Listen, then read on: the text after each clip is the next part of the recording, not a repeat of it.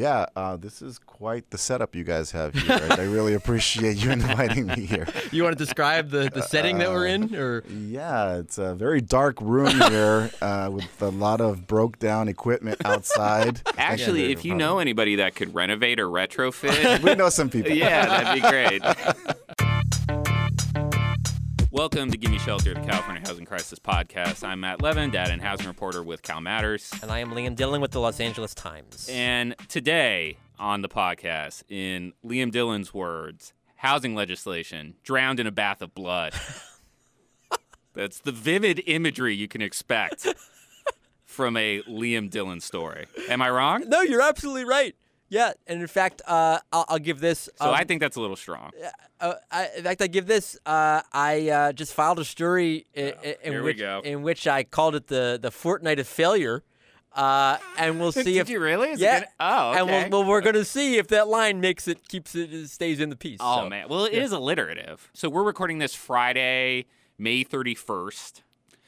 Technically, today is the deadline for bills to get out of their chamber of origin in the state legislature. Most of that business was wrapped Thursday, and a lot of important housing legislation met, I just want to be as vivid as you are, the guillotine. Yes. And if they didn't meet the guillotine, other parts of them were dismembered, right? It's just extending this incredibly gory metaphor that, again, Liam Dillon came up with. But I mean, we're not wrong though. We have two great guests to talk about some of the legislation that did not pass this past week.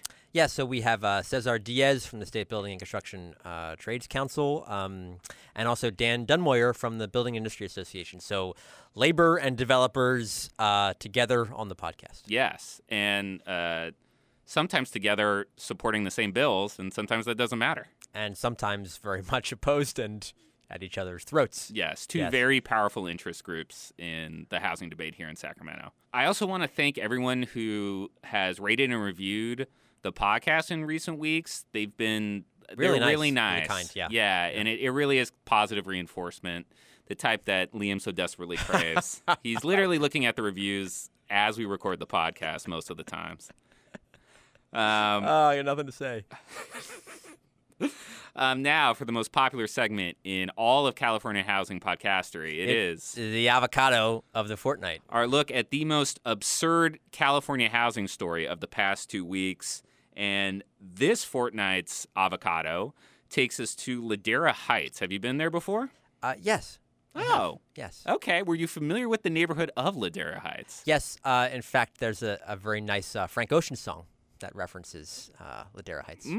So tell us what's happening in Ladera Heights, Matt. Sure. So I'll be quoting from a LA Times story. Ladera Heights, just if you don't listen to Frank Ocean, I guess, kind of sandwiched between Culver City and Inglewood in that area of west, bordering on South LA, more West LA.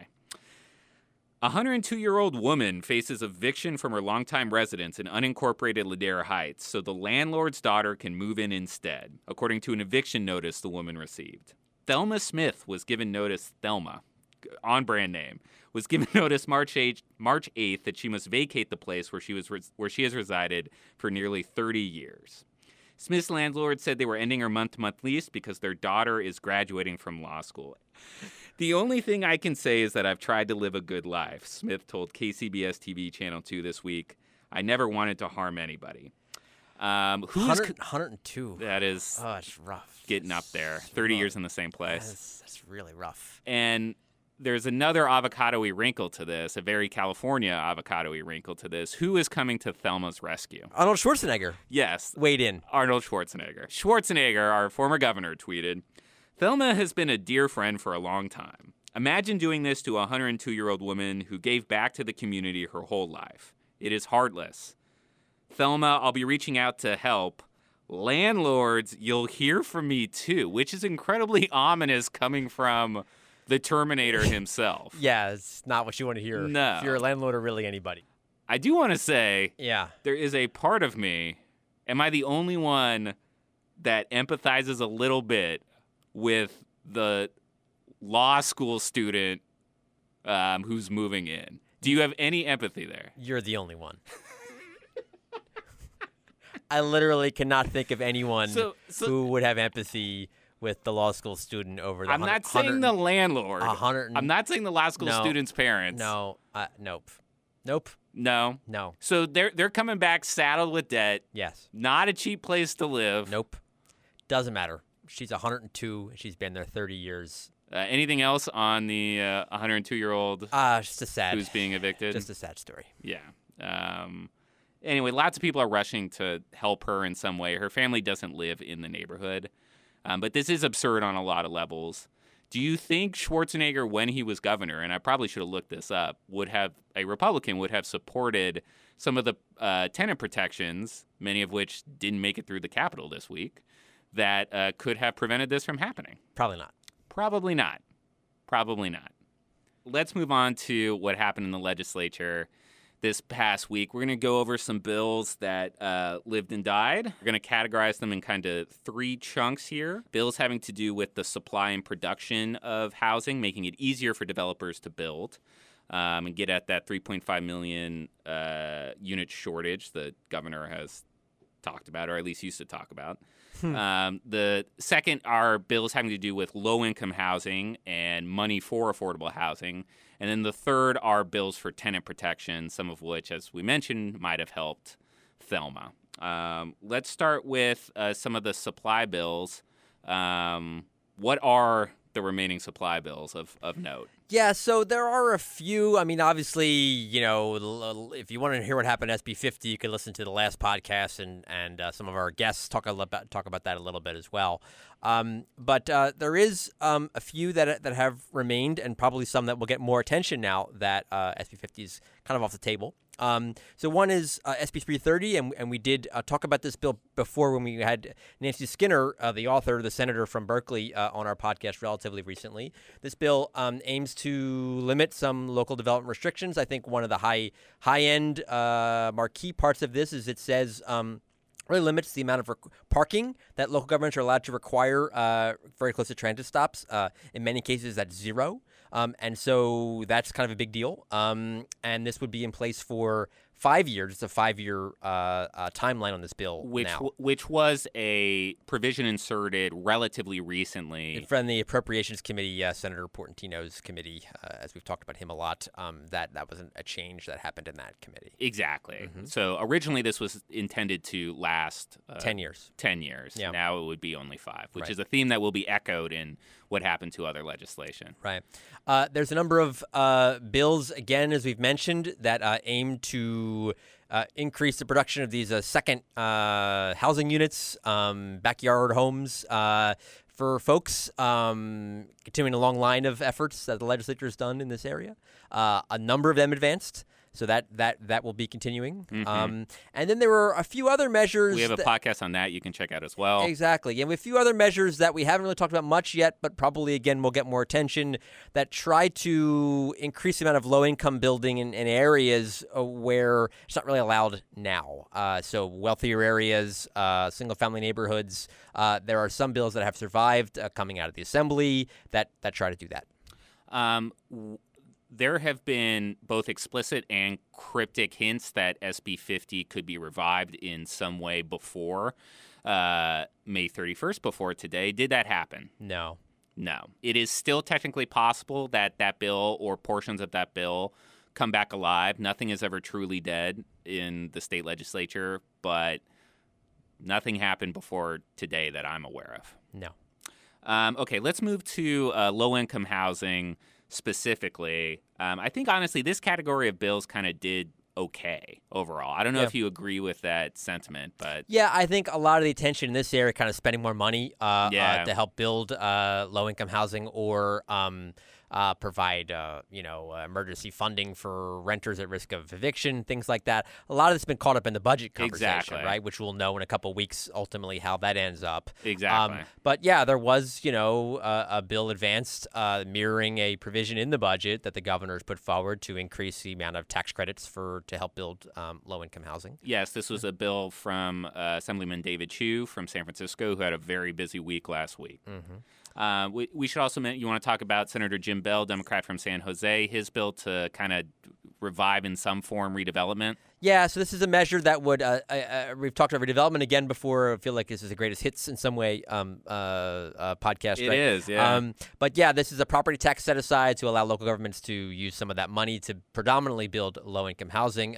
Bell has a measure that would do that. It also advanced out of the Senate. One big hang-up for this is the governor doesn't support this approach. He has different ideas to how to incentivize sort of investment in low-income housing in cities, and so we'll see ultimately what the fate of this is. But without the approval of the governor, this is not going to go anywhere. Out of all the bills that Senator Bell referenced that he wanted as part of a package that would have included SB 50, I would say SB 5 was probably the most important to him. Absolutely, yeah. Okay, now let's move on to tenant protections. So let me take you back.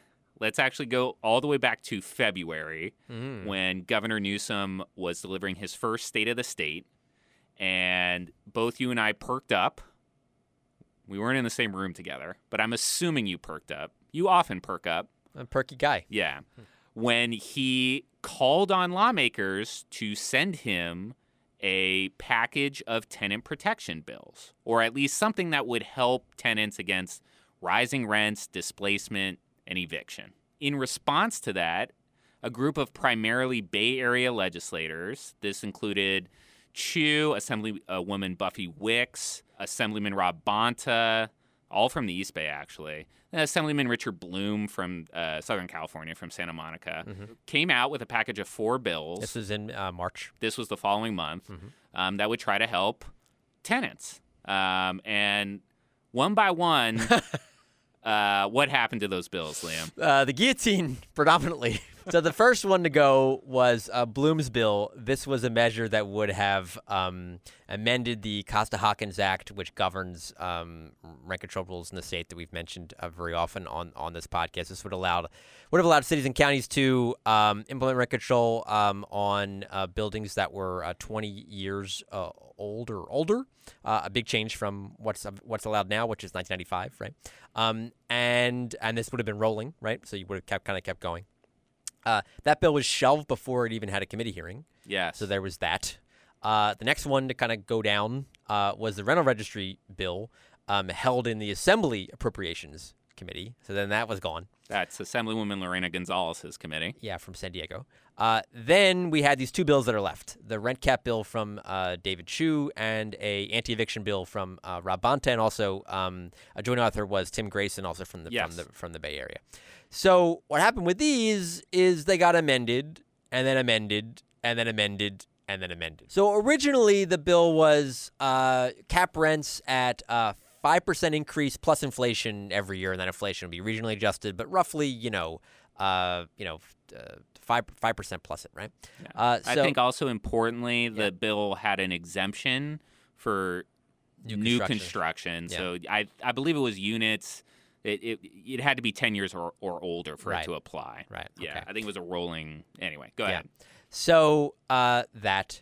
Then it got to, let's make a change. Then it got to, we still have opposition. All right.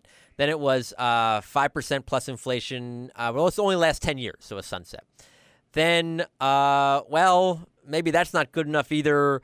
Let's kick it up to 7% plus inflation, and actually let's only keep it in line for 5 years now. So really weakening. And then we get to where we were on Wednesday night, very close to the deadline for this bill to get out of the assembly. And we're sitting there on the floor. Is this going to come up or not? And all of a sudden, we're both wearing ties. Yeah, because you have to on the assembly floor. Yeah, it's really annoying. Yeah. And then, there's a spark. Those who supported the bill were primarily negotiating with one interest group that opposed the bill. So there were lots of powerful interest groups that did not want any form of rent gouging to make it past the assembly, right? The landlords didn't. Realtors. Yeah. Well, that's who I'm getting to. Oh, well, okay. The strategy on the part of the tenant advocates was, let's try to peel off the realtors, who are incredibly powerful here in the Capitol, from the landlords and see if we can make a deal with them, and then maybe that'll turn some votes. Giving broader context to this, how many Democrats are in the assembly? Oh, a whole lot more than 2/3. Yes. Yeah. And this bill, not a tax bill, so it would only need 41. only need 41 votes. The realtors wanted all of the compromises that you just listed and more. And specifically, they wanted basically a carve out for quote unquote smaller municipalities. And also cities and counties to say no if they An opt out clause. yeah, That's exactly, what yeah. I'm referring to, actually. Yeah, mhm, Yeah. mhm. That was the last we kind of heard of it while we were sitting there waiting to see whether the bill would actually be voted on. And then lo and behold, we get a message there's a deal. The realtors are going to withdraw their opposition to the bill. What happens next? So the deal was announced by Assemblyman as he's introducing the bill. So it comes up for a vote finally in the early evening on Wednesday. Yeah. And the deal was, okay, 7% plus inflation, now 3 years. So we started at 5% plus inflation with no deadline, and then we got all the way down to 7% plus inflation, only lasts for 3 years. Yeah. And then that measure just barely squeaked by. Well, let's get into the drama a little bit. Yeah. You see, they call for a vote, and the vote hangs at the high 30s. Yeah. And then you see members and the Speaker of the Assembly start trying to twist arms. I don't know, whatever euphemism you want to use. Yeah, there you go. Whip. Yeah. More votes. And then finally, after I don't know, what was it? 15 I was going to say 15, 5 to 15 minutes. yeah, Yeah. You see some Democrats who had not voted vote for the bill, and it passes. 43. 43 votes. And I counted afterwards. So there were two Democrats who were missing, so we could put them aside. But of those that were there, 17 Democrats voted no or did not vote on the measure. Yeah. There is a absurd element to this where, when the news that the realtors broke, or when the news that the realtors backed off their opposition to it, my reaction was, okay, that's a big deal. But you still need the votes, right? Yep. The landlords still oppose this, right? Yep. And how much sway do the realtors? How much of a difference does that actually make? And I was repeatedly told this is huge. Now we're pretty sure we'll get the votes. They were needing 5 or 6 votes to get over that 40 vote threshold, and then magically those votes materialize once the realtors withdraw. A lot of the lawmakers who initially were hesitant to vote for it, but then ultimately did vote for it, were in solidly blue districts. They don't have to fear a Republican challenger, right? That might be funded by a vengeful real estate lobby. It is unlikely that they're going to get primaried by a more moderate Democrat funded by the real estate lobby. Why specifically the realtors backing off? Why does that change their vote? I don't know if I know the answer better than kind of what you talked about in your really good piece about the power of homeowners voting versus the power of renters voting, of which there's substantially less. And so, yes, of course, there's campaign donations. Yes, of course, there's lobbying, all the sort of kind of mother's milk of politics, if you will. But at the end of the day, you look at who is actually participating in elections, and the kind of folks that the realtors represent are much more powerful in that respect. Yes, and I think it also should be noted, the realtors, not only do they make campaign donations into collectively as a group, but many individual realtors will donate too. So the piece that Liam is referencing was a piece that I had basically wrote before the vote on Choose Bill, saying how tenants have so little power in the Capitol, and then had to rewrite the top once Choose Bill actually passed, but emphasized how kind of watered down it is. Beyond just the money, which is what the tenants groups will repeatedly go to as this is why we can't get anything through, and there's definitely truth to that. As you mentioned, renters are significantly less likely to vote and less politically mobilized than homeowners.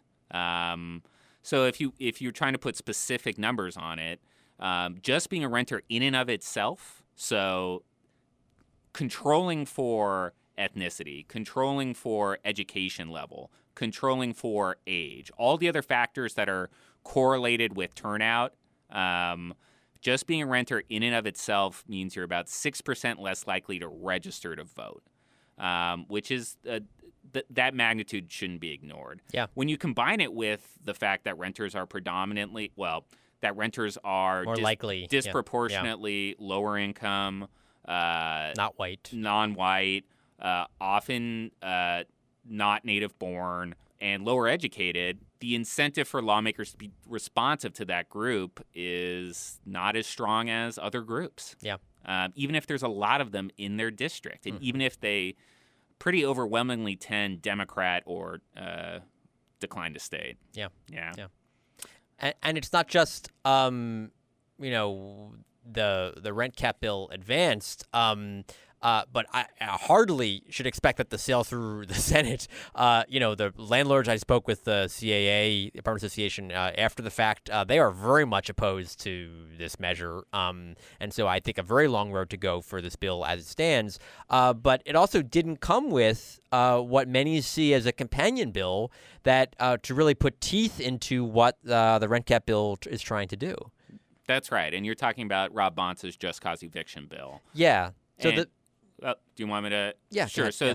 this bill, which they've tried to get through the Capitol before and have failed, would basically say, okay, after your lease expires, landlords have to list a specific reason to remove you, and in certain circumstances, they will have to provide you with some relocation assistance. Both of those parts of the legislation were watered down before a floor vote that we kind of expected to happen this week, and even still, it didn't get a vote. They didn't get a vote. They didn't bring it up. And yes, it was amended. I mean, they agreed to the same 3-year deal that Yes, to mirror it with Chu's bill. The realtors also removed their opposition from that bill as well.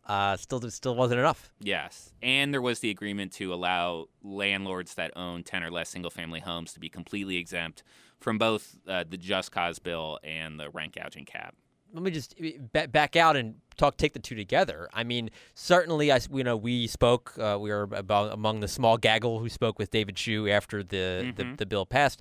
His bill passed on Wednesday evening. He was obviously very happy that this measure advanced out of his house and relieved. Yeah, but I mean, he made a couple of pretty key admissions. One that without this just cause backing it up, it's not really going to do as much as it could. Number one is the thing he said, and number two, 3 years is not a very long time, and almost certainly we're gonna have to come back then and try to do it again, right? So already admitting, this is maybe do something, but not even nearly close to what he would have wanted to been able to do. And just policy-wise, the reason why the Just Cause bill was so important to the efficacy of the rent gouging cap bill was, okay, if you don't have, if landlords aren't forced to list the specific reason that they're removing someone from a property and they want to raise the rent, to get around that rent cap, they could just evict you. Yes.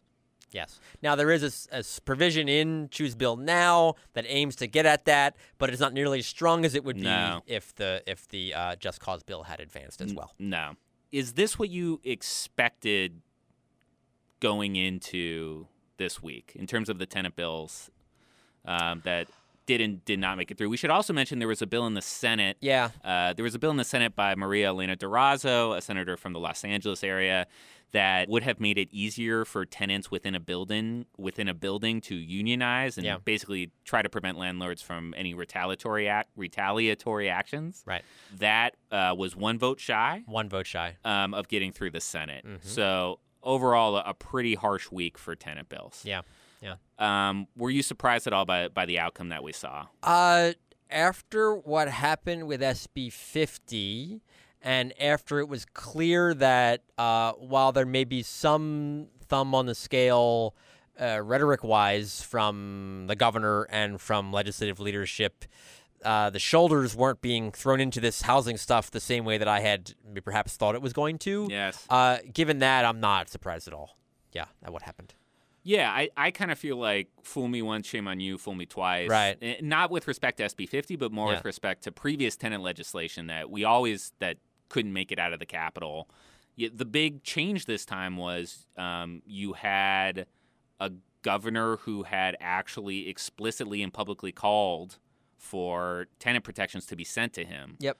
And so all that's left for now is the a watered-down rent gouging cap bill.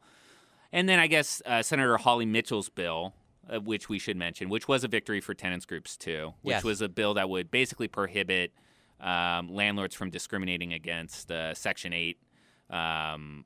Voucher holders, yeah. Yeah, Mhm, yeah. I don't know if you consider that a tenant protection bill or not. It's in the same vein. Many of the same groups were behind it. Indeed, yes. Yeah, and a notable piece of legislation. Oh, absolutely. Yeah. Yeah. So what's left for a housing package? And is there any combination of what's currently still alive that you would say, wow, Newsom and housing leaders can hold this up as truly substantive reforms that will cure the state's housing crisis or significantly put a dent in it? Should answer no. And I think that while again, I don't want to diminish the potential policy impacts of some of these other Yes. bills that are still there. I think given the rhetoric that we had at the beginning of the year, a lot of the promises that were made, a lot of the leadership, Senator Tony Atkins, the leader of the Senate, has been known as someone who cares a lot about housing. But given all of that, where the expectations were, and what some of the numbers that were being thrown out there in terms of what the need was, the policies do not match that. Yeah, I would agree with that. I mean, the take home is that many of the bills that died were very heavy lifts, and you need very, very strong arms to lift them, and those arms did not materialize. That's good. And that's a good metaphor, and it Yeah. fits nicely with our guillotining. at the You beginning. know, I'm always thinking of the cover of Atlas Shrugged whenever we talk. So, Explains so much. all right. Anything else before we move on? Let's get to our guests.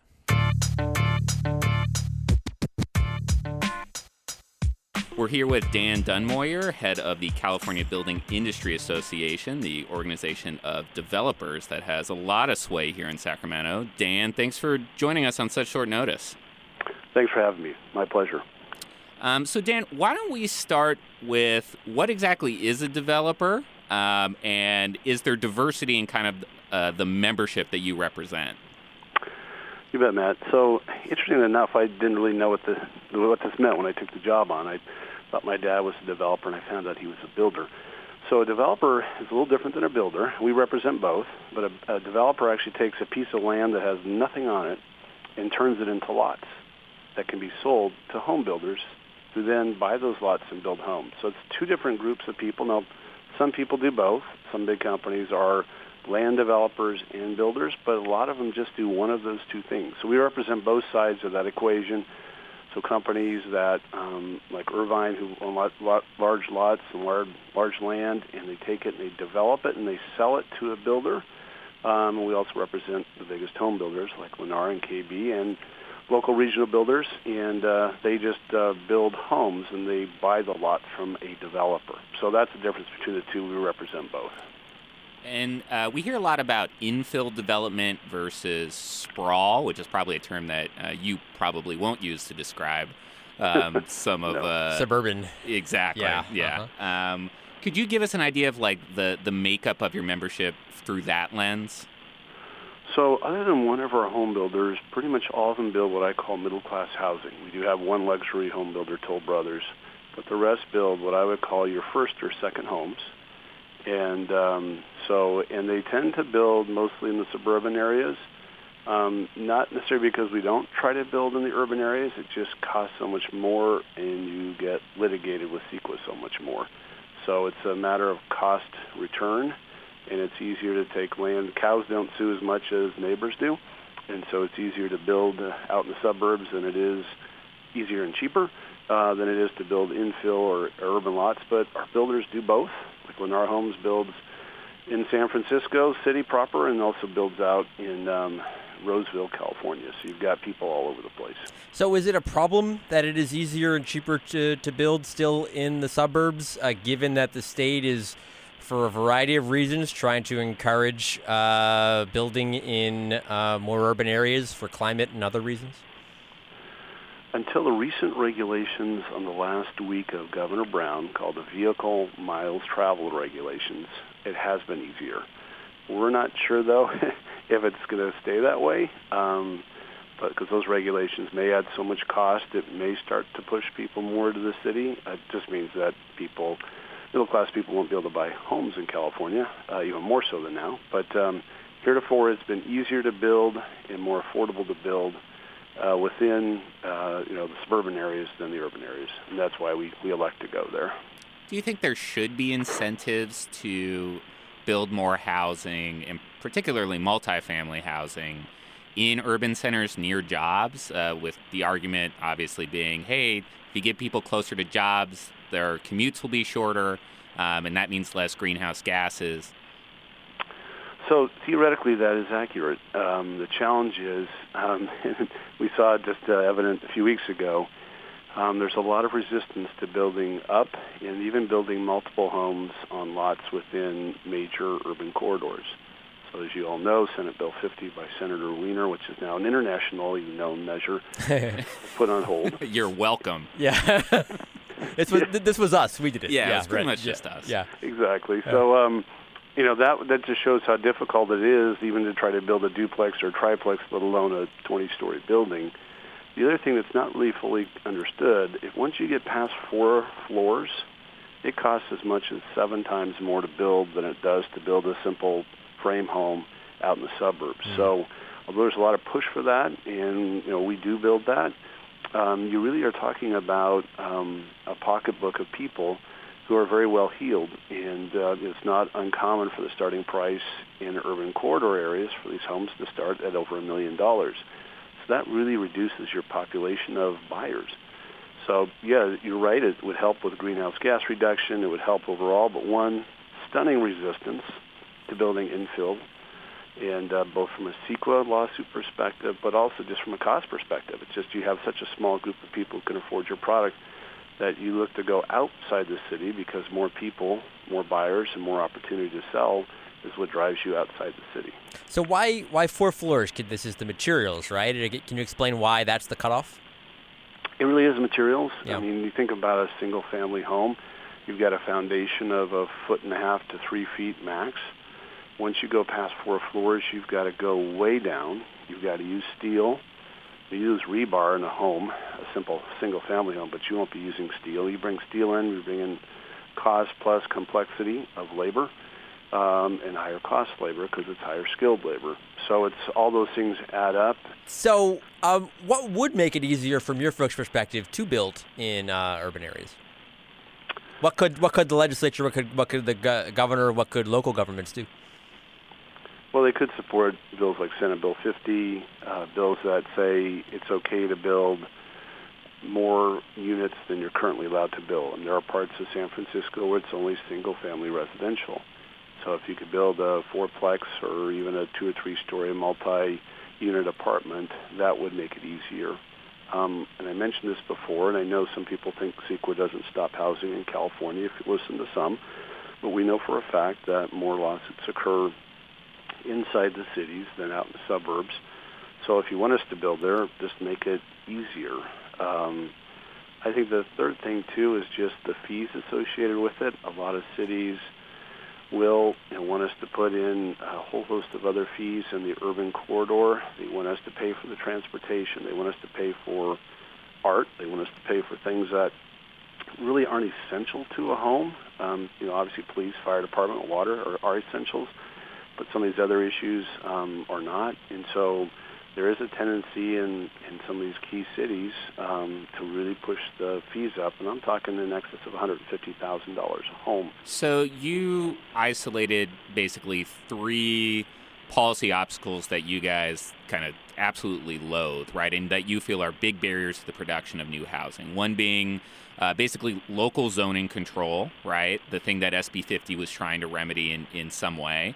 2 Correct. being the California Environmental Quality Act, which you would argue is unfairly leveraged against developers by third parties which may not have any real interest in the environment, and 3, impact fees. Out of those 3 priorities, which is most important to you guys?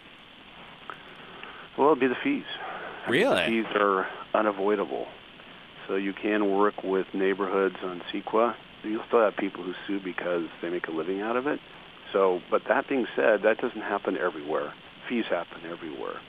So it is impossible. This is simple math, not Nobel laureate, simple math, that when you have a $200,000 fee per door, as we call it, per home, there is no way you're going to build a house that's going to be less than $450,000 or $500,000. Are impact fees easier to redress in the legislature than CEQA? From a pure, simple statement of how to do it, the answer would be yes. From the policy is very simple. The politics are stunning. Yeah, I meant more the politics. Yeah. Yeah, I mean the challenge is if we don't have fees for local government. If I was the mayor of the city, I would be sitting here telling you, I understand we charge a lot. Dan's upset about that, but how else do we pay for all this stuff? Right. So if we don't build, then does that mean they don't need this stuff? Because we won't build for 20 years in some communities, so they have to have $100,000 or $200,000, and we don't build for 20 years. So does that mean the city evaporates? No, the city still stays on. It exists. It thrives. So there's a part of it that's urban legend that they have to have these fees to survive because it costs so much we don't build there for years, decades.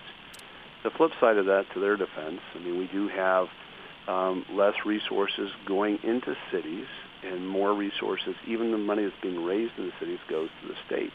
So if the state would go on a diet and give some of the money back to the cities and counties, that would help the cities a lot. And of course, there's these things called pensions and Prop 13, which are sacred cows, and that makes it difficult to do. Well, that's what I was going to bring up. If you change that and allowed some more cities to collect more revenue from property values that are escalating rapidly, then they wouldn't have to charge such high impact fees. So would you support reform to the residential side of Prop 13? So that's a big question. Some of our members do, some don't. It's something that we are starting to discuss. Is that a change? It is a change. I think it's a reality that, even a decade ago, even though Prop 13, our housing prices were high, we were not being hammered by fees as much. So if you go back to 2006 and 2007, before the Great Recession, cities had, still were charging fees, but since then they've really picked things up because, as you pointed out, property values went down, got reassessed, and they've gone up, but not necessarily enough. So for some of our members, they're open to that dialogue. Others who build and hold on to some of their property, it's like it's hard enough to balance the balance sheet with the taxes where they are. And the big question is, does this really mean we're going to stick it to our elderly folks that have the better tax position, or we're just going to move their taxes up from $4,000 a year to $14,000 a year and solve the crisis? I think we create a whole new crisis. So this is not an easy one to solve. So I'm going to go on a tangent, but I promise I'm going to get to a place here. So I'm a connoisseur of movies about Muppets. And in these Muppet movies, they're often try to find opponents who are the personification of evil, right? Because who would hurt a Muppet, right? And oftentimes in these movies, the evilest person is developers. And why do you think in this popular conception that developers are seen as really some of the most evil folks around? Great question, and I think that's true on many fronts, whether it's Disney fronts, Muppet, puppet fronts. I think part of it is it's very easy to paint, a developer as somebody who takes this pristine garden spot, the Garden of Eden, and then turns it into this concrete jungle. And I'm sure that has occurred. I can see it. At the same point, I also seen developers who put master plans together that are just stunningly gorgeous, wonderful lifestyles, parks, pools, environments to play and to interact with, and communities, mixed-use communities. So you can walk to a nice, inexpensive restaurant, take your family out for a stroll in the park. So, it's an easy place to go, and there are some developers who have earned it. In California, it's impossible to be that kind of developer because it's illegal to do just about everything in this state. But I think to bring this back a little bit more concrete out of the Muppet realm, I think you and this happened in SB 50 debate and in a lot of these debates is that a lot of concerns from folks that the market rate developers who are in it for profit, right? Are going to buy up single-family homes or buy up lots of say rent-controlled housing or more affordable housing and turn that into luxury development and displace the folks who are living there now. I mean, I cannot tell you how many emails I get from folks who worry about those sorts of things. How do you respond to that to those sorts of arguments? Well, I have Nobel laureates on both sides of the political spectrum that support my view here. I've got socialists and I've got Milton Friedman. And, whether it's rent control, the favorite is a Swedish Nobel laureate who says, other than bombing, the best way to destroy a neighborhood is rent control. And, of course, everybody knows Milton Friedman's perspective on this, which is, supply and demand still work. And the reality of the fact, when you don't create supply, you take less valued properties and make them more valuable. And therefore, you can do exactly what you described. You can take kind of a basic neighborhood and put it into a completely different environment, refurbish it, redesign it, and spend a lot of money and then charge the rents because there's nothing next to it that's being built. And this isn't so radical. It's called Arizona, Nevada, Texas. It's called Salt Lake City. You do have super high-end places in Dallas, but you can also get a place there for one-third the price of California. It seems like in a roundabout way we're talking about tenant protections and rent control, right? Or I guess you very explicitly referenced it with the Swedish Nobel laureate. What if you exempt new construction? Okay, we get this part of the argument. We'll just exempt new construction. Well, you just look at Dr. Richard Green's study on this from USC. I'm sitting right now in San Francisco, and you've got people in the city of San Francisco who are living in older properties that are making over $700,000 a year that are getting subsidized rents. And the reality of the fact is rent control is intended to help people that are on a more paycheck to paycheck and trying to address the realities and challenges of exorbitant rents. But the reality of what happens, go to Santa Monica. You don't have a bunch of low-income people living in those beachfront properties. Same thing in San Francisco. So I think, the reality of the fact is that rent control is proven to hurt the people it's intended to help within just a few years. And that happens, I can pick a city with rent control, and you'll prove my point every single time. So let's bring this directly to legislation. Sure. You've talked about your support for SB 50. How was that bill? And I think the general consensus was the only way, or at least there was a prevailing wisdom that the only way something like that ultimately would have passed is if it could have been packaged with other legislation that, say, would have increased spending on low-income development or added protections for some tenants. Was the advantages offered to you folks in SB 50, would that have been enough to, say, support or not oppose some of the tenant protection measures like the rent caps that were also pending in the legislature? Well, we weren't given that tough choice. It isn't. The challenge for us is we call these unicorn bills by the time they're done. So, so for us, it's one of those things where if you were required to give away free housing, inclusionary zoning, or subsidized housing, affordable housing, or pay more than market rate, it just drives the price of what else you try to build to the point where you can't build it. So, no, SB 50 for us too, because we don't build as much in the urban corridor for our membership dynamics. It's a good bill, but it's not going to get us to the 3.5 million we need. It's going to get us another 50,000 units maybe if it doesn't get Christmas treed any more than it did. But it's a positive Say that step. part one more time.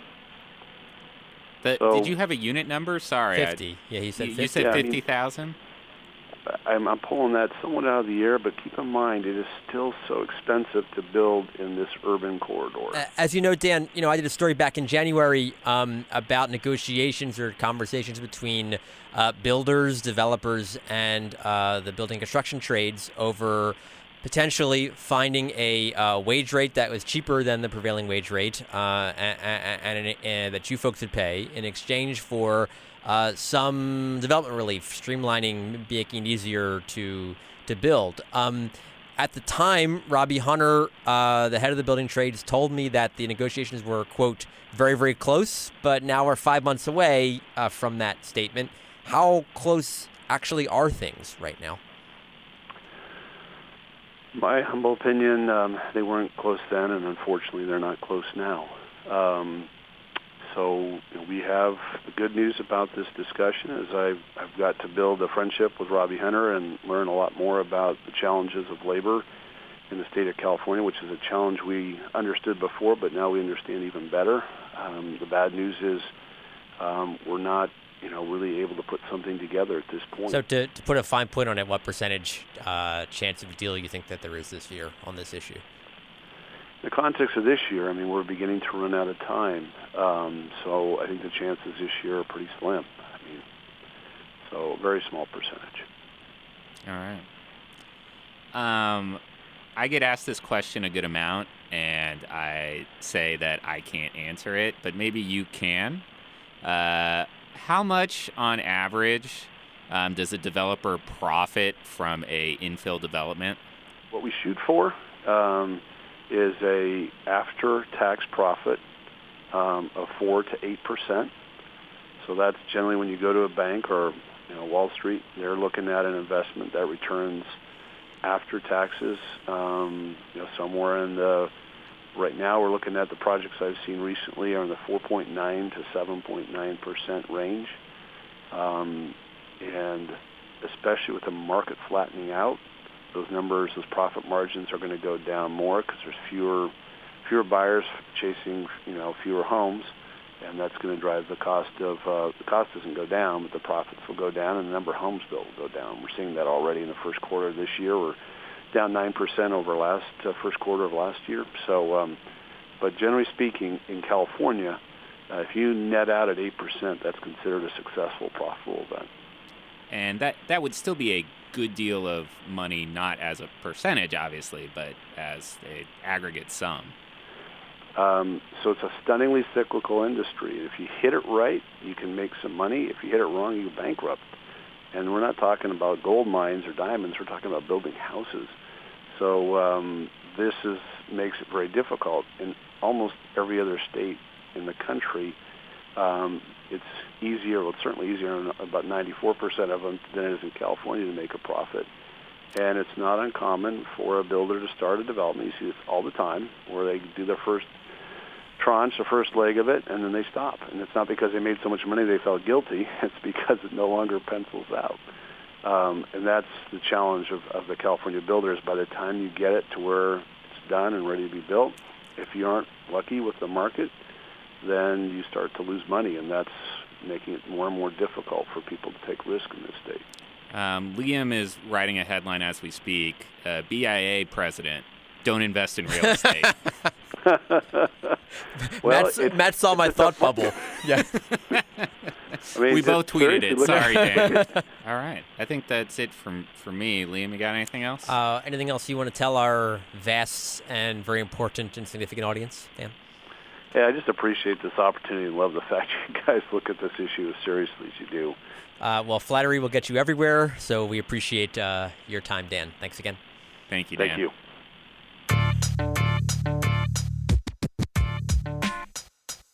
We are here with Cesar Diaz. He is the legislative director of the State Building and Construction Trades Council. Cesar, thanks so much for being with us. Oh, good morning. It's great. A pleasure to be here. So tell us about your organization. What do the building trades do, and how many people do you represent, and everything like that? The State Building Trades Council is an umbrella organization representing 450,000 men and women who build our infrastructure for our modern society. Though they are members directly of the local unions that we represent, which are 14 different crafts, and those crafts are also part of 22 regional councils throughout the state. So carpenters, electricians, welders, all these folks. Yes. Okay. All the different crafts, and essentially vertical construction, road construction, bridges, power plants, refineries, renewable energy plants, hospitals, schools, you name it. Those are building trades members who are building it. Yeah. So you folks care a lot about housing. Why? Absolutely. Yeah. Well, first of all, our members live in Yes. homes, and Yeah. because we represent working families, we are also representing not only their economic interests in terms of job opportunities to build homes for whether it be high rises or single family homes or apartment buildings, but also for their own well-being, because as you know, in this economy, a lot of workers are struggling. And so we fight to maintain their level of quality of life, to make sure that they have access to a middle-class livelihood. But that comes with having the opportunity to provide work for themselves and their family. If a developer is trying to build, let's say, a condo in San Francisco, what determines whether they're going to use unionized labor or not? It actually has to do with a lot of skill sets, right? Depending on the project itself. If we're talking about a very small project, technically you probably don't need to have that level of higher level skills. But if you're talking about building high-rise apartment buildings like they have in San Francisco, you're building in areas that are very compact. The actual seismic activity, you've heard about different developments there that are in trouble because of their leaning and so forth. But you do require a lot of skill sets in terms of crane operators, iron workers. And so when you have that type of work that's involved, you don't necessarily want to go cheap. You want to go with skill sets because they're highly productive, more efficient, and actually more safe. So you folks take positions on a lot of different legislative policies, bills, and other policies. This year, you were one of the principal groups behind SB 50. Can you talk about what it is about that bill that you supported? Absolutely. Well, we're looking at the crisis, the housing crisis as a whole, and we see SB 50 as an important policy component of a comprehensive package of bills that we'll address. And that's a big key issue is production, right? And so when you look at the differences between last year's SB 827, which you folks opposed. We opposed that bill last year. Mm-hmm. There were some key differences, and it has protections of local communities. That was a very important distinction that was made. And also was focused on job-rich areas and highly resourced areas. That was also something that we looked at as a very key difference from what it was from SB 827. After SB 50 was shelved, the Appropriations Committee, you and your counterparts at the Labor Federation sent a letter to Senator Atkins, the pro tem, and others saying, hey, we would just like to see something like SB 50 come back this year. And you also mentioned two other bills for tenant protections, one that would place a rent cap statewide, another that would prevent some evictions from occurring. And those aren't building bills, right? So can you explain what it is about them that you wanted to call out specifically and why you're in support of them? Absolutely. I think what our letter to the pro tem was to basically explain our position. That is, I believe, a position that she shares as well, that she has done a lot of great work on housing bills, and she had a big signature bill in 2017 with SB 2 that created a permanent funding source for affordable housing. So we share her commitment in that respect to try to address the root of the problem, which is creating more affordable housing. But when we're talking about production, we're talking about legislation that will kick into effect and will hopefully have an effect to produce more housing and alleviate some of these prices, right, the high cost of the rents in maybe 10 to 20 years when the actual production actually has an effect in different communities across the state. And that effect might be changing from one region to the next.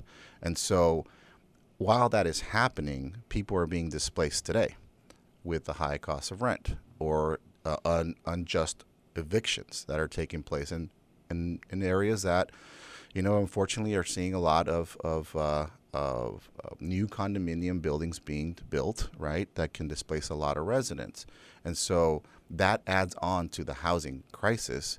When we can actually do something to perhaps stop the bleeding, we should do that. And we believe that 1481 and 1482 are policies that will try to address that, is to keep people in their homes, to not make the situation worse and add on to the housing crisis or the lack of affordable homes that are out there. What is prevailing wage? Prevailing wage is a wage that is set for construction workers, typically on public works projects or projects that are assisted by public financing. And it's basically a wage rate, typically like a minimum wage for a construction worker in a specific craft in an area locality. So if you're a electrician working on a project in Sacramento, the local prevailing wage for your area will cover all the public works projects that are in this area. If you're living in Fresno, it's a different wage rate for that electrician as well. Yeah. So it's driven by locality. And can you give us an example just in terms of dollars of what the prevailing wage is for some trade in some locality? So Sure. just to give the audience an idea of how much money we're talking about. Sure. You could talk about a prevailing wage rate about $64 an hour, which includes training that goes back into the apprenticeship system. It includes their medical. It includes pension contributions and their actual wage. So we call that a total wage package, but it's also listed as a prevailing wage. And is that like a carpenter, or like what skill? Could be like a carpenter, absolutely. Yeah. A plumber could be like $72 an hour, for Okay. example, in Yeah. the Bay Area. So there's this line of thought that California should be doing everything it can with its limited resources to produce low-income housing. And while there's a lot of dispute over how much paying prevailing wage increases cost to build, even some of your own researchers says it does increase costs in some way. So why should developers pay this when we're in such a deep housing shortage, particularly for low-income residents? That is an excellent question. It's some that we're faced with all times, right? And when you're looking at a public investment, think about the New Deal, where there was huge investment in infrastructure, but it was also a way to create economic development and create a middle class through making sure that people were earning a living wage, a decent living wage. And that actually contributed to the economy, the strongest economy that we had. It's the same situation. When you're building public buildings and public infrastructure, that is often seen as a great economic development motivator and generator, right? Where people are able to earn decent wages, and they're able then to distribute those wages around the local economy. We see public investment in housing as the same thing. Is why create more of a need for affordable housing when a construction worker who is actually building those homes isn't earning enough to actually, rent at the market rate prices, and actually then would be in line for those homes that they're building. I think there's something very intuitive about that argument, right? The people who build affordable housing should be able to afford to live, close to what they're building, right? But at the same time, there's a lot of professions that don't make nearly as much as prevailing wage would entitle them to, right? What do you say to that argument? That's a very important question. I think when you look at the industry and the construction industry, you see a lot of people taking advantage of construction workers. It's a transient workforce, and once you finish a project, you're constantly moving from one project to the next. So the ability for people to be subject to unsafe working conditions, wage theft, misclassification of their employment status or misclassified as independent contractors, which means that they're not subject to workers' compensation laws in a very dangerous industry, creates sort of a two faces of the construction industry. One is in the unionized industry, which is why we formed unions to protect workers against a lot of those violations, and the other is in the underground economy where there's not these protections. Oftentimes you see that a lot. So you have that competition that's happening between the law-abiding contractor versus the low-road contractor. But you also have an industry that is cyclical, that is subject to the whims of the economy, and that you're not necessarily working in your community all the time, right? So if it rains, you're not working. If the contractor, for whatever reason, fails to, make good on their investments and goes BK, bankrupt or whatever, then you have to find another job. And then you have to actually chase where the work is. Sometimes our construction workers are traveling 2 to 3 hours a day just to get to the job site. So I want to go back to the legislation. We talked about a lot of bills that were either shelved or gutted. And so what happened over the last 2 weeks? I mean, all these bills that we mentioned, again, SB 50's done, the Just Cause bill done, 1482, the rent cap bill pretty gutted. What happened? The legislative process in its full view, I think that what you see is basically how hard it is to get housing policy done in the state of California. It is not, a one-size-fits-all solution. It requires a lot of work from a lot of different organizations to try to get these bills across. Not all of them were successful. But we did see a lot of coalition building in the process. We got behind those bills as labor because we thought they were an important part of the comprehensive package. We also got behind SB 50. We will always keep hope alive. It's a work in progress, and I think that everyone at the table, from the developer community to the tenant advocates to labor, isn't going to give up on any of these policies. We're going to make sure we get something done. But you guys are considered the big dog, the biggest interest group in this space. What does it say if you guys can't move it? If you guys are behind something and it can't move, and you guys are, again, considered the most powerful organization in this area, most influential, you didn't do it, right? Right. It's not about one organization, right? And you and I had been having a conversation about this. It's easier to take a bill down than to actually pass something, right? Because for passing something, you need consensus, and a lot of people weigh in, and whether it be deemed stronger or watered down, that's sort of the legislative process in and of itself. And so we've been at this a few years now. 4 years, I think I can recall, where there was the big buy right announcement that Governor Brown put forward, where it was very aggressive. If you look at what everyone is saying in the legislature, from Democrats to Republicans to the governor, they're very strong statements about what they want to do around housing. And so whether there's one huge, bill that passes or dozens of smaller bills, things are getting done on housing at an unprecedented level. So I'm glad you brought up a lot of statements that the governor and legislators have made about trying to pass bills that have or that would be match the extent of the crisis. Saying that we keep referencing the governor, 500,000 homes a year for the next 7 years. Is there anything on the table now that you think would meet some of that rhetoric? So all hands on deck, right? And everybody is going to have to put something on the table, right? And for local governments, labor, the environmentalists, the tenant protection groups, and definitely the developers, they have to put some things on the table too. And I think that's what the governor and legislative leadership, from Speaker Rendon to Pro Tem Atkins, are indicating that there has to be something done on this issue. For example, what we've been doing is meeting with developers that we don't necessarily agree with on a lot of things, as you know, with the BIA and others.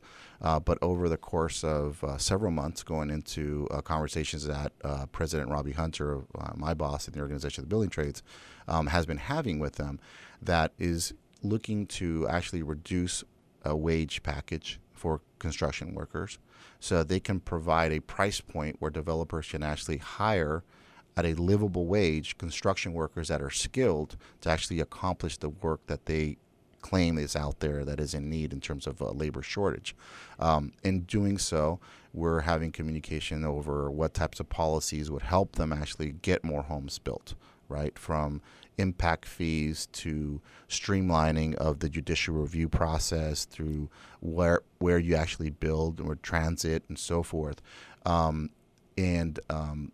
looking to actually address those issues, to actually bring down the cost for them, while at the same time hiring good construction workers that are skilled. I'm glad you referenced that. We were going to bring that up. This conversations between you folks and developers. I reported in January, as we discussed. Robbie told me then the quote was, quote, very, very close. We're now 5 months since that quote. That doesn't seem very close. So give me, is this actually a real thing that's still happening, or where are you? No, I think you hit the nail on the head. It is very difficult when you have organizations that were very far apart to begin with. So having those sort of divisions, having now created conversations and space, definitely takes a lot of time. And this is a huge effort that, to be honest with you, it is very surprising to me how far we have gotten. Even though it is 5 months since you wrote that article, we have actually sat down and started negotiating an actual legislative language, right? Where we're trying to actually figure out, here's the framework of what we put forward, but here's actually what it would look like in statute. And we are having another meeting within the next 2 weeks to kind of look at some issues that have come up where we did hit a roadblock temporarily, but we're actually trying to get over that because there's a lot of interest in this moving forward. Why is the building trade so invested in the CEQA process? CEQA is a very important tool. If you look at CEQA, it does not only touch residential projects; it touches energy projects as well. And so we want to make sure that the developers, whether it's renewables, whether it's natural gas, are building the most responsible projects, because if they don't, what you see is a backlash, whether it be in misuse of resources or perhaps bad placement of a project, or something happens that's negative, where the backlash then triggers people wanting to stop construction from taking place. And as our members are depending on more construction projects to be online, to actually have access and opportunities to that work, we want to make sure that both we get the work, but it's done in the most environmentally sound possible way. Another factor that's important for us is because we are exposed, our members are exposed to the different types of toxins and carcinogens that any type of project can actually create. And so oftentimes CEQA is the only way to engage to make sure that those unsafe standards are addressed. So your boss, again, Robbie, once told me that some labor unions have used CEQA to leverage pay or work rules or other things that are not about the environment directly. Is that an appropriate use of CEQA? We think that when you look at CEQA and you're looking at building in communities, that the community itself, it's a very transparent process that is a community voice, essentially, in development. And our voice as construction workers, we want to make sure that people earn a decent living, that people have access to great opportunities for that development in that area. Also addressing a lot of the environmental concerns. So CEQA is a very important tool for the environment, and it has also had an added benefit of economic opportunities for people in the community. So you said transparent. One of the common criticisms of CEQA is that someone can create a nonprofit, not say who they are, and then use that nonprofit to sue. Sometimes those nonprofits could be, say, controlled by business competitors, or controlled by union members, or controlled by others. So how is that transparent if you as a developer don't even know who's suing you? Well, I believe the developers do know who's actively engaged in the the public doesn't. We don't. Yeah, right? The public doesn't. The public does not, but what you'll see is that a community group gets together, right? Whether it be with reaching out to labor, which is part of the community. We represent human beings, and human beings have a lot of needs, and they live in different communities, and so they're a part of a very democratic process, which is our labor unions. And so when a group reaches out to our labor union that's a part of a neighborhood, of course we're going to want to assist and also provide the added benefit of making sure that apprenticeship opportunities, wage opportunities, so that development and that investment in that community is maximized. I want to take you back to January, which feels like 7 lifetimes ago. Yeah, it does. Yeah, Last week seems like a lifetime. It does. Yes. So back then, there was all these rumors of we're going to get a big housing package this year, right? You had SB 50 still alive. You had some of these tenant bills were about to be introduced. Governor saying all sorts of stuff lots of times. A new governor much more engaged on housing with this very lofty 3.5 million goal that you referenced earlier.